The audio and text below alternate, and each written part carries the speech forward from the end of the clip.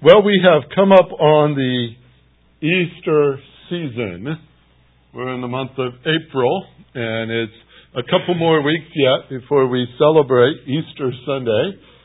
And I always like to take that month before Easter and spend on the theme of the Easter season. And there are many times where I would spend the entire time speaking more on the death of Christ, and then Easter Sunday deal with the resurrection. And I'm kind of turning it a little bit, and I'm going to spend the whole month on the resurrection of Christ. And your study in the book of James, chapter 5, you just have to be patient. And be patient is coming. I know, I found out that even works in Israel. So, for those who were there this past week or so and found out that with all those people being patient was a good idea too. I thought that was great. We're starting to find applications in lots of places, and you probably are too. We still need that, and prayer is essential. And so we're not on vacation, all right? Continue to practice those things we have learned, and we will be back to that theme right after our Easter study together. But we are going to especially emphasize on one little phrase that you've sung so many times, up from the grave. What a very significant phrase that is. I'd like to study the ramifications of the resurrection. That's the subtitle to what we are going to do here. And I'd encourage you to join me in 1 Corinthians chapter 6, and verse number 14. Now, in this study, there is an incredible chapter that this one verse 14 is seated in, and if we get the time, we're going to work on that too. But for today, I just pull out the one verse, and I read it to you, 1 Corinthians 6, verse 14. Now, God has not only raised the Lord, but will also raise us up through His power. That's our verse that we are going to use to go into many, many different views of the ramification of the resurrection. So let's ask the Lord's help as we start. Heavenly Father, your word's in front of us, and we thank you so much for it. We pray, Lord, as we study this theme of the resurrection of Christ, that you will bring it home to our hearts in all the ways that you desire. For there's no way I can meet or understand all the different applications that will resonate in the hearts of each one here in this room and each one that comes during the course of this next month. But I do know, Lord, that you're at work in us. And as we study these things, you challenge us with it. And you bring it to a place where we apply it to our lives and it draws us ever closer to you. And we're all in need of that. And we pray, Lord, that you will do what you promised to do. That your word will not return void, but it will accomplish what you set out for it to do. And that we eagerly anticipate as we open it up, as we learn from it today. Hit your mark today, Lord, in our hearts. Give us that which we can grasp, understand, and may it be written in permanent ink. For we love to speak of you and learn of you. We want to live for you. So challenge us today with your word, we pray in Jesus' name. Amen. Now, I just read to you 1 Corinthians 6, verse 14. Hear it again, please, in slow motion. Ready? God. That's a great way to start the verse, isn't it? You know who the subject is, don't you? He's the one who's active in this verse. Understand that. That's important. God raised up. Now, I know it's a verb. You see it all the time in your text. That's literal. That's actual. That is reality. There is no maybe in your translation. If there is, get a new one. There is no maybe. There's not even the word possibly. It's not a fable. It's not a trick. It's not a gimmick. It's not a sleight of hand maneuver. It's not exaggerated. It's not embellished. It's not a sales pitch. It is a fact in history. It's a fact in theology. It is a fact in Scripture. God raised up the Lord. That's what it says, right? That's what you see, right? Keep going. Not only has God raised up the Lord, but He, that's the same God, with the exact same attributes and abilities, with the exact same motion, the exact same power, the exact everything, He will, or you might have shall. Either way, I'm going to make a point. That's not a might. That is not I hope so. That is not to be doubted. That is not to be debated. He will do what? You see it? Raise us up. Same verb. Same verb. Related to His Son as related to us. Except one thing. You say, what's that? Well, if you were looking at the two Greek words side by side right now, you'd say, but this one's a little longer. It has more letters. It had a preposition attached to it, which intensified it. I don't know what that means to you, but I say, wow. He raised us up. You got to kind of add your voice to a higher degree there. You got to give it a little more punch when you say it, because it's intensified in the text. It's the same verb, but stronger yet. God raised us up also. Both. You've got a King James out there? You see it. Both. God raised up Him. God raised us up. Through His power. Through His power. Now, that's not because the pastor said so, but because God said so. That is quite a verse, isn't it? When you stop and look at it and say, what is He saying to us? Well, there are two facts here. Now, I'm going to say it simply for you this morning. I do this on purpose. There are two facts in this verse I want to solidify in your mind. I want them solidified in your heart. That you will know that this sermon series is not just something to fill time for the next couple of weeks. The statement is, you will be resurrected by the Lord. If you should die on this earth, and you have faith in the Lord Jesus Christ, you will be resurrected by God. You hear it? You will be. Just as sure as God brought Jesus Himself back to life at His resurrection. Here's what I love about theology, and you can test this if you want.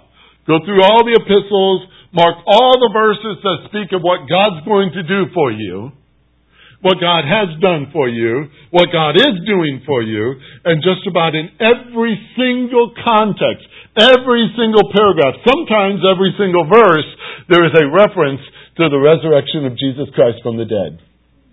Why? Because there are ramifications for the resurrection, and it involves you and me. And He wants you to be so sure of it that you have it based on a fact. Jesus Christ rose from the dead. That's important. It is vitally important for us as believers because, as I've already started here, this is not about something I really hope might happen. I'm praying that it could, but, it's kind of like a risky thing to hope. It's not that way at all. It's based on a reality. Jesus Christ rose from the dead. And because He did, you too shall live. That's what we're going to study here because these two facts stand right before you. You ready for them? Fact number 1. God raised Jesus from the dead. Number 1. God raised Jesus from the dead. Fact number 2. God will raise you as well. Isn't that what you just saw? Isn't that what the verse just said? The resurrection of Jesus Christ from the dead is significant to our faith. This is not optional theology, folks. This is not some, amendment to tack on the end of it. Some, additional piece that, you pay extra for or something like that. This is essential to our faith. This is where it starts for us, practically speaking, in every single way. Because without the resurrection, let me say this, you have nothing. Without it, you have nothing. I have nothing. Think about that for a minute. It's that important. We have nothing apart from this. The resurrection, Charles Spurgeon said, is a fact better attested than any event recorded in any history, whether ancient or modern. That's his statement 100-some years ago.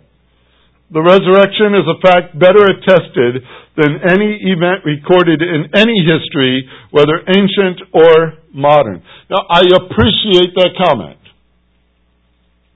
But I do not base my belief on the resurrection as just a recorded event in history. I believe it because it is a recorded fact of Scripture. And I want to say something very carefully, what I want to talk to you about today. Because the most significant passage, perhaps, in all the Bible of the fact of the resurrection is here in 1 Corinthians. What chapter? 15. Walk over there for a minute with me. Chapter 15. Years ago, we studied this passage together. It took us a long time. Do you think I could sum it up in one sermon? We'll find out. Let's take a quick look at this. Chapter 15 of 1 Corinthians. Yes, we're starting in verse 1, but don't panic. I know there's 58 verses. We're not going to cover all of them right now. Paul says this at the beginning of the chapter. Now I make known to you, brethren, the gospel which I preached to you, which also you received, in which also you stand, by which also you are saved. Boy, this sounds important, doesn't it? If you hold fast the words which I preached to you, unless you believed in vain. For I delivered to you as of first importance, which I also received, that Christ died for our sins according to the Scriptures. Do you see that phrase? Not according to history. I love history, but he didn't say that. Not according to eyewitnesses, and he's going to give you lots of those, and he didn't say it that way, but according to Scripture. Verse 4, and that he was buried, and that he was raised on the third day. What? According to the Scriptures. Twice he said it. Don't miss it. It's very important, isn't it? He says, now, we can add to that eyewitnesses. Yes, we can. We can prove it's a historical event. Yes, we can. But his bedrock foundation was the Scriptures. He says in verse 5, Well, he appeared to Peter, Cephas, you might have. He appeared to the 12 disciples, yes. He appeared to more than 500 brethren at one time. Boy, there's a lot of eyewitnesses there. And some of them, most of them, matter of fact, are still alive, he says. Most of them remain until now, but some have fallen asleep. So you could call up any number of these. You can get 50 witnesses of this fact. It's easy enough to do. They're all out there still. A few are gone, but most are still there. And he came to me, verse number 8, Paul says. He came to me, least of all. I was as to one untimely born. He appeared to me also. For I am the least of the apostles, and I'm not fit to be called an apostle because I persecuted the church of God. But by the grace of God, I am what I am. And His grace toward me did not prove vain. But I labored even more than all of them, yet not I, but the grace of God with me. Whether then it was I or they, so we preached, and so you believed. You say, Paul, you're on a rabbit trail. No, he's not. He's just simply saying, I'm a witness too. But what it comes down to is what we tell you from Scripture, what we preach. It comes down to that. And he goes on to add this. Some have questioned the fact of a resurrection. And what do you lose if you don't believe it can happen? Look at verse 12. He gets right to the heart. Now, if Christ is preached that He has been raised from the dead, how do some among you say there is no resurrection of the dead? Now, stop for a minute. Who's Paul preaching to? Who's he writing to? The church of Corinth. Are they believers? Yes, they are, because the first couple of chapters point that out. That's why Paul was so upset with these people. He broke a lot of pens writing this letter, because he was upset with them. I always said the best way to understand 1 Corinthians 13, the love chapter, is to scream it at somebody. Because that's what he was saying the whole time. That's not how you do it! All right? Anyway, side note. Paul's writing to believers. And there are believers sitting in that chair, that pew, that church, whatever you want to call it. And they don't believe in the resurrection from the dead. He says, what? Are you kidding me? How could it be possible that you could sit out there and think, well, there is no resurrection of the dead? What have you done? You've gutted it. You've stripped away the most essential part of the gospel message. You have left it with a weak, flimsy, spineless, useless thing because you took out the best part. He says this. Verse 13, if there is no resurrection from the dead, like some of you seem to think, and I preach it this way, I share it with this way, because I hope I'm not talking to anybody here, but if I am, listen carefully. All right? If somebody in this room does not believe there's a resurrection from the dead, listen carefully. If you do not believe there's a resurrection from the dead, then Christ has never been raised. That would be impossible. He says in verse 14, and if Christ has not been raised, then our preaching is vain. Vain. Empty. It's those chocolate bunnies that are hollow on the inside. They're the most disappointing things to me in all the world. I want them full of chocolate. It's the word empty in the Greek. Hollow on the inside. Oh, it's got a great outside, but there's nothing to it. He says, our preaching is nothing if there's no resurrection. You're paying the pastor for nothing. Frightful idea, isn't it? The teaching is nothing. If that wasn't true, why do we exist as a church? Why do we meet on Sunday mornings? Why do you have somebody come up here and open up God's Word and share it with you if it's just hollow anyway? He says, you take Christ's resurrection out of the picture and you have nothing to preach about. Nothing. He says, by the way, if my preaching is vain, so is your faith. Your faith is based on nothing. Do you know it? Without a resurrection from the dead, you have nothing for your faith. You want to be miserable? Have faith in nothing. That's what it would be.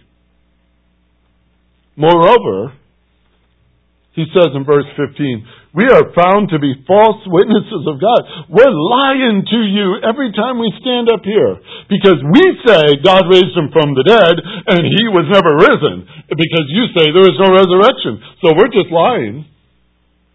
And you're buying it every single week. You believe a lie. We preach a lie. We go along pretty happy that way, don't we? But it means nothing without the resurrection. So he reiterates it in verse 16. If the dead are not raised, not even Christ has been raised. And what does that mean? If Christ has not been raised, verse 17 says, your faith is worthless. That's even stronger than the last thing. He said it was empty before. Now he says it's worthless. It's useless. It has no power. It can't do anything. It just sits there. It may look good. You may embellish it 1,000 different ways, but it has no value. And it can't do a thing for you. You want a good example of what it looks like? Take your car, wax it, make it look as pretty as can be. Take the motor out. It looks good, but it goes nowhere. That's what happens when you take the resurrection out of the story. Your faith is worthless. You've invested a lot in it, but I'm sorry, it has no profit to you. None. And here's the sad thing, and then in verse 17, and you're still in your sins. There has been no remedy for your sins. There has been no solution. There has been no forgiveness. There is nothing regarding your sins. You still have them. And you're still accountable for them. And you're going to be judged for them because you're still under God's wrath. Wow. Are you willing? Are you willing to give up the resurrection knowing that? I mean, most people would say, there's a few things here, maybe I could part with that and still get along. But can you really go through life thinking that your sins will never be forgiven? Do you want to? I don't think you do. Paul says, you're still in your sins. And then he says this other sad statement in verse 18, and it's sad. Then those who have fallen asleep in Jesus have perished. Your grandmother, maybe. Your grandfather. Your mom, your dad. Maybe your spouse. Maybe one of your children. They died in Jesus. You have hope, don't you? You have hope. Why do we stand around and say, well, we'll see him again someday? Why do we say that? Because we believe it, don't we? We believe that those who have died, who've fallen asleep, I love that phrase, fallen asleep in Jesus, someday when we join together when Christ comes, we shall be with them, we shall see them. Oh, what a reunion that will be. Aren't you looking forward to that? You've got loved ones there, don't you? I do too. How would you like to think that that was all useless, hopeless, pointless? What a horrific idea. Those who you love have perished. They're gone. They're just gone. Why? Because you won't believe in a resurrection. So let's start stripping it of everything it does. And in verse number 15, if we've hoped in Christ in this life only, if we're going through all the motions of this life only, saying we hope in Christ, we hope in Christ, but there's nothing beyond this life, we are, of all men, most to be pitied. What a charade we're doing. It's not real. That's a sad section, isn't it? Wow, is that hard? I am so glad that Paul didn't put down the pen there and say, I give up and walk away. Wouldn't that be the end of a horrid chapter? We all sit there and wonder, what do we do now? I like the next verse, do you? I love the way it starts because it goes back to the fact. But now Christ has been raised from the dead. There it is. That word "but" makes all the difference to me. All those things we just talked about do not exist. In other words, Christ has been raised. Our preaching has value. Your faith has value. The witness I give and the witness you believe is true. Christ has been raised and your faith is profitable. Your sins are forgiven. And those who have fallen asleep in Jesus are still alive in Jesus. You're not to be pitied. You're not to be pitied. Because Christ has now been raised from the dead. Verse number 23. Speaking of the resurrection of Christ, each in his own order. Christ is the first fruits, yes. After that, those who are Christ, who belong to Christ, at his coming. That's exactly what he just said in chapter 6, verse 14. Different wording, but same thing. Because God raised Christ from the dead, even so He will raise you up also by that same power. That's what it's saying right here in this verse. Christ has been risen, He's the first fruits. You, in Christ, you belong to Christ, you will follow. That's a guarantee. That's a significant thing. I love verse number 26. The last enemy that will be abolished is what? Death. You know what? It's coming. It's coming. The day will come, if you read the whole context. The day will come when God says, okay, let's wrap all this up. Let's put the period at the end. Let's say it's all finished. The last enemy is done. It's gone. Oh, I can't wait. That's coming. I believe it with all my heart. You know why? Number one, God said so. Number two, it's based on the resurrection of Jesus Christ. Those are enough for me. I don't know about you. Skip all the way down to verse number 50. Watch this. This is fun. Now, there's a lot of good things in between. I know. We don't have time for all that. It took me like 6 months to do this last time. Now, I say this, brethren, that flesh and blood cannot inherit the kingdom of God, nor does the perishable put on the imperishable. In other words, you've got to change before you get there. Because your body is not fit for heavenly circles. It's just not fit. God will have to change you. And you know what? He's good at it. I tell you a mystery. We will not all sleep, but we will all be changed.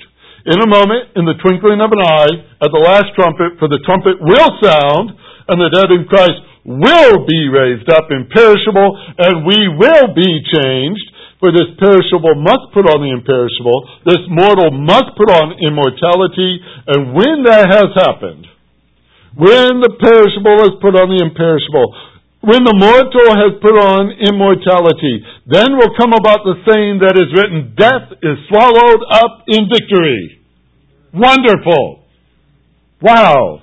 Oh, death, where is your victory? Oh, death, or grave, where is your sting? For the sting of death is sin. We know it too well. The power of sin is a law. Oh, we feel that. But thanks be to God who gives us the victory through our Lord Jesus Christ. Because He was raised, we will be too. Okay? I wanted to make a point. Did I get it across? Okay. This is important. This is important. Listen very carefully to this. The point I make is this. As believers in the truth of Scripture, particularly as believers in the resurrection of Jesus Christ, our resurrection should not be a thing of surprise. It should not be a thing of surprise. I don't know what it's going to be like. when that trumpet sounds and we're called out? What's your words going to be? Wow, it's true! Surprise! I don't think so. It shouldn't be that way. What's it going to sound like? What's it going to be like? You see, is your faith set on a phrase, I'll believe it when I see it? Are you from Missouri?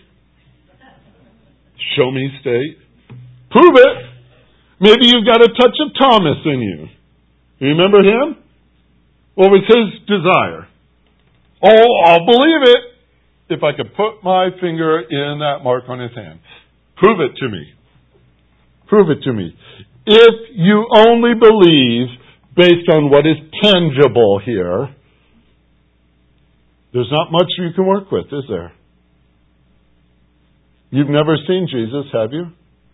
You've never put your finger in his hand or in his side, have you? Peter says to those who believe like you do, that's an amazing thing, that you should love him and you've never seen him? Peter says, we were with him and we struggled to believe him. And here, you've never seen him. And you love him?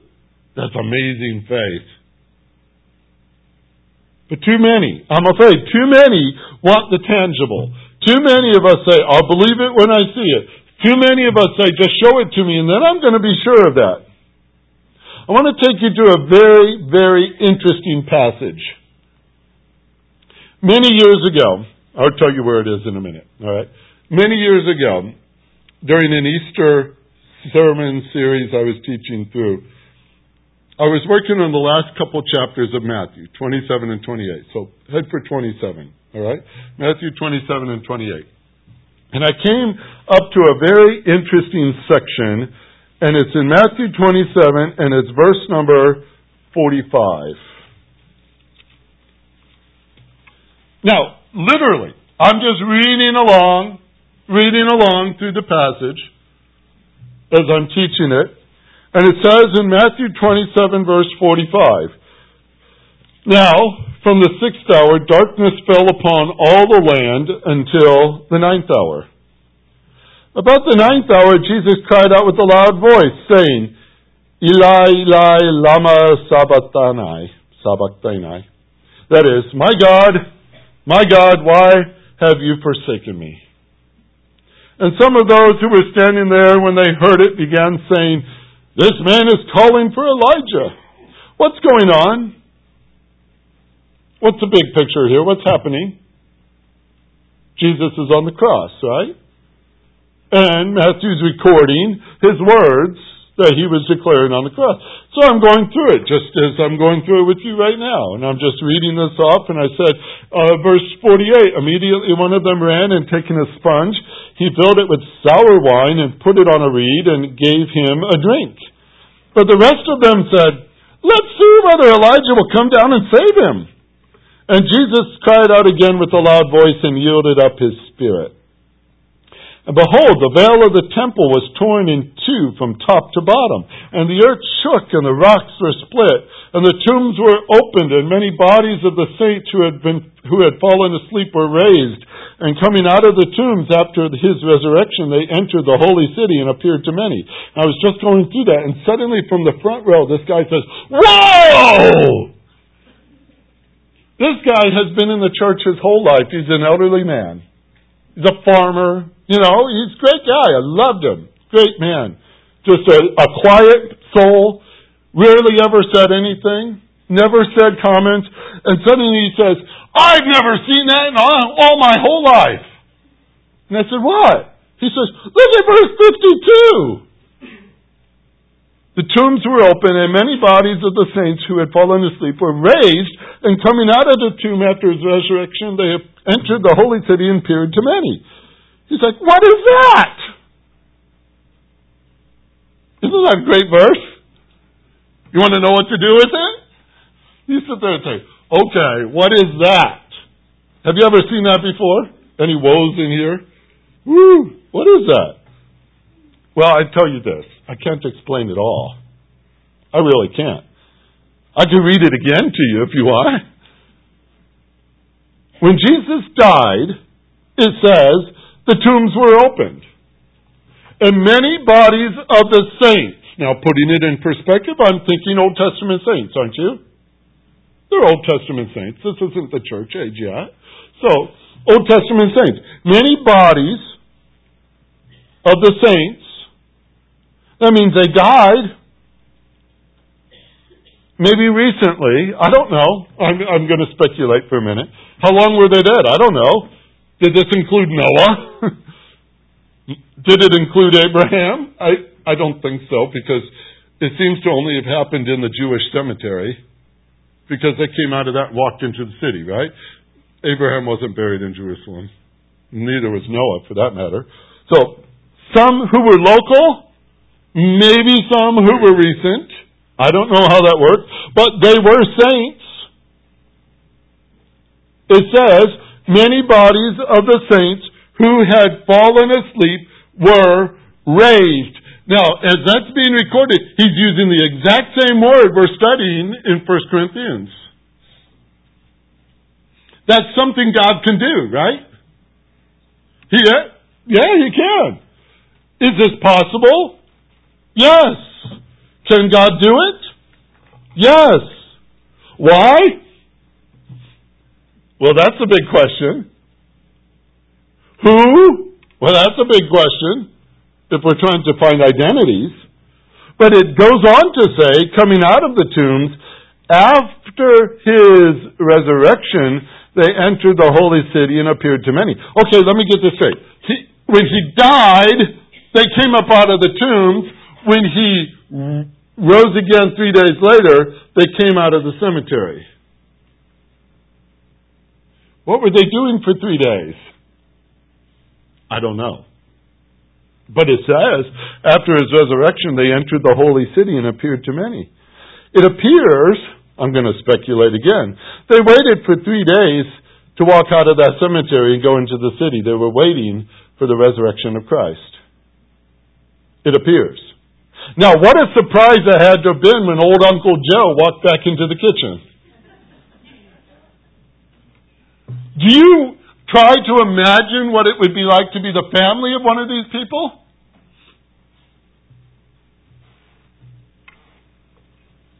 Don't tell the insurance agent. All right? They might charge you extra for this one. This guy's back. You've already collected. How many miracles does it take to get somebody to believe the truth? The land was black from darkness. Didn't we see that? Yes. In the middle of the day.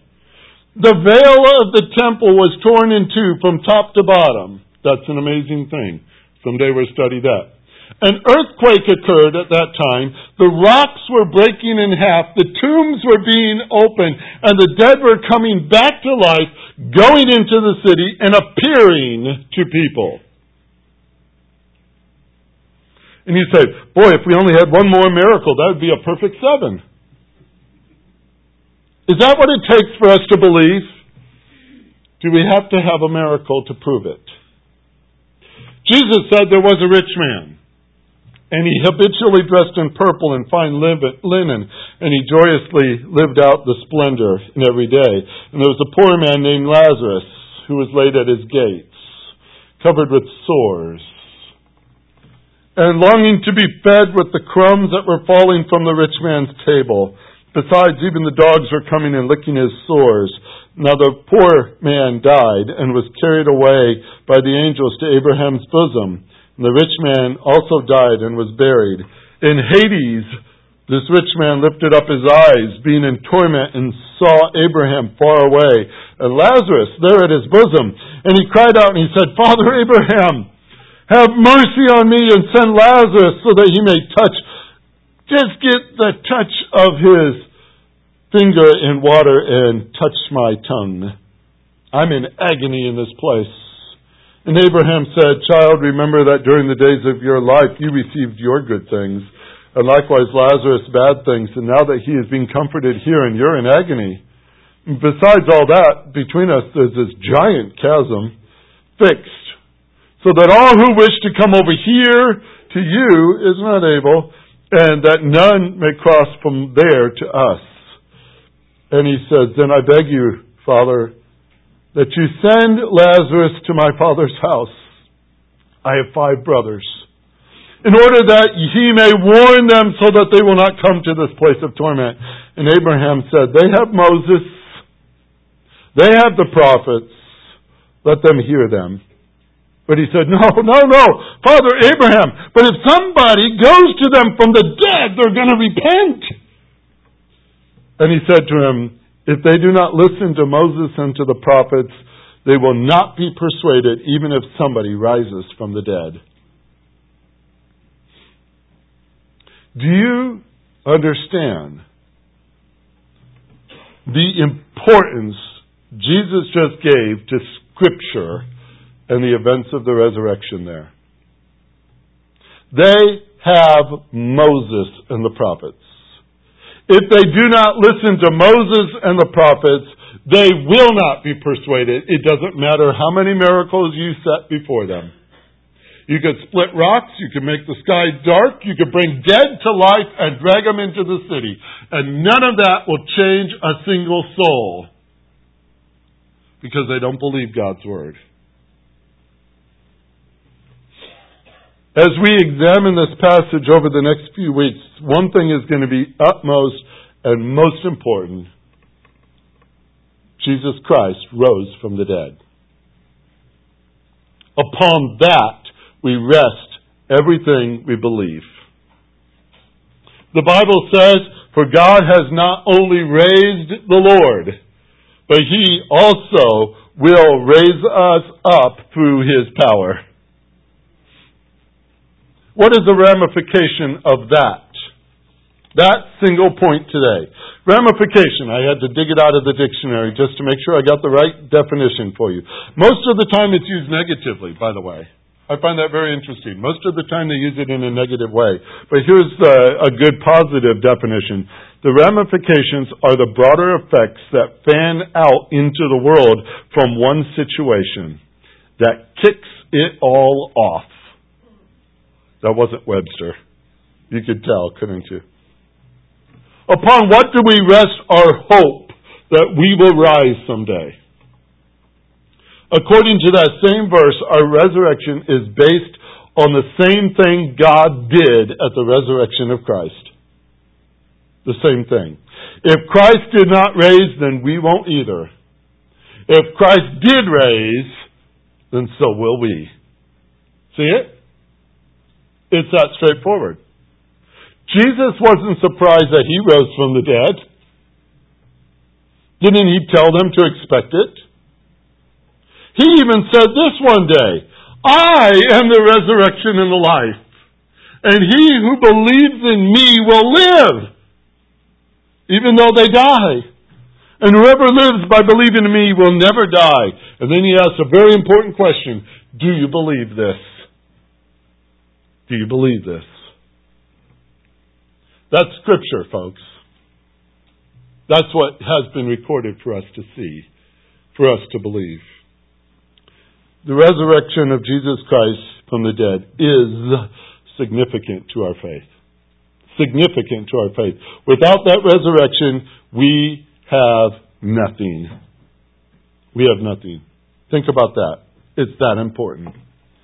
Apart from this, we have nothing. What have you set your hope on? What have you set your hope on? Now you've got to talk to your heart for a while, okay? Have a good conversation this afternoon. What do I believe? And upon what do I believe it? Why do I believe that? If you come up with any answer but the Scripture, then re-examine what you just said.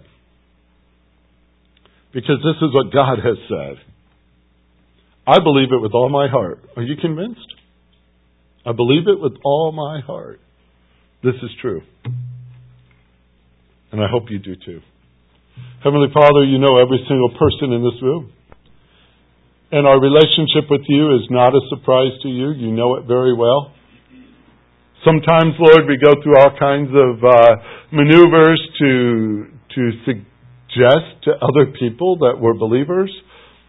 Sometimes we put up a pretty good front to make it look like we're among the few, the chosen. We wear the garments, we sing the songs, we carry the Bible, we do all these things. This examination this morning is on what we believe. And our belief is based on Scripture. And Scripture is what you have said. And it records for us more than just history. It records the facts of what you have done and what you will do. And we can believe that with all our heart. And if there's somebody here this morning who doesn't, somebody who just became aware that they don't, and they need Jesus, draw them to yourself, for you are the only one who can save. And I pray that you do. Show them again their need for a Savior. Show them again of the hope that we have in Christ Jesus. Show them again of the victory that we know because of Him. And Lord, I thank you so much for it all. I thank you, Lord, for coming to this earth and dying for us. And I thank you for all that you went through. And it's hard for us to imagine it all. But the humiliation and the torture and the weight of our sin that you took for us. What an amazing thing you've done. How you took that all the way to a cross and even took that to death and was buried and rose again. And what a change it's made in us forever. Thank you, Lord, for it. Thank you so much for what you have done. We praise you for that. And I pray, Lord, that it would be the same thing for every heart in this room today. We praise you for that. We thank you for this in Jesus' name. Amen.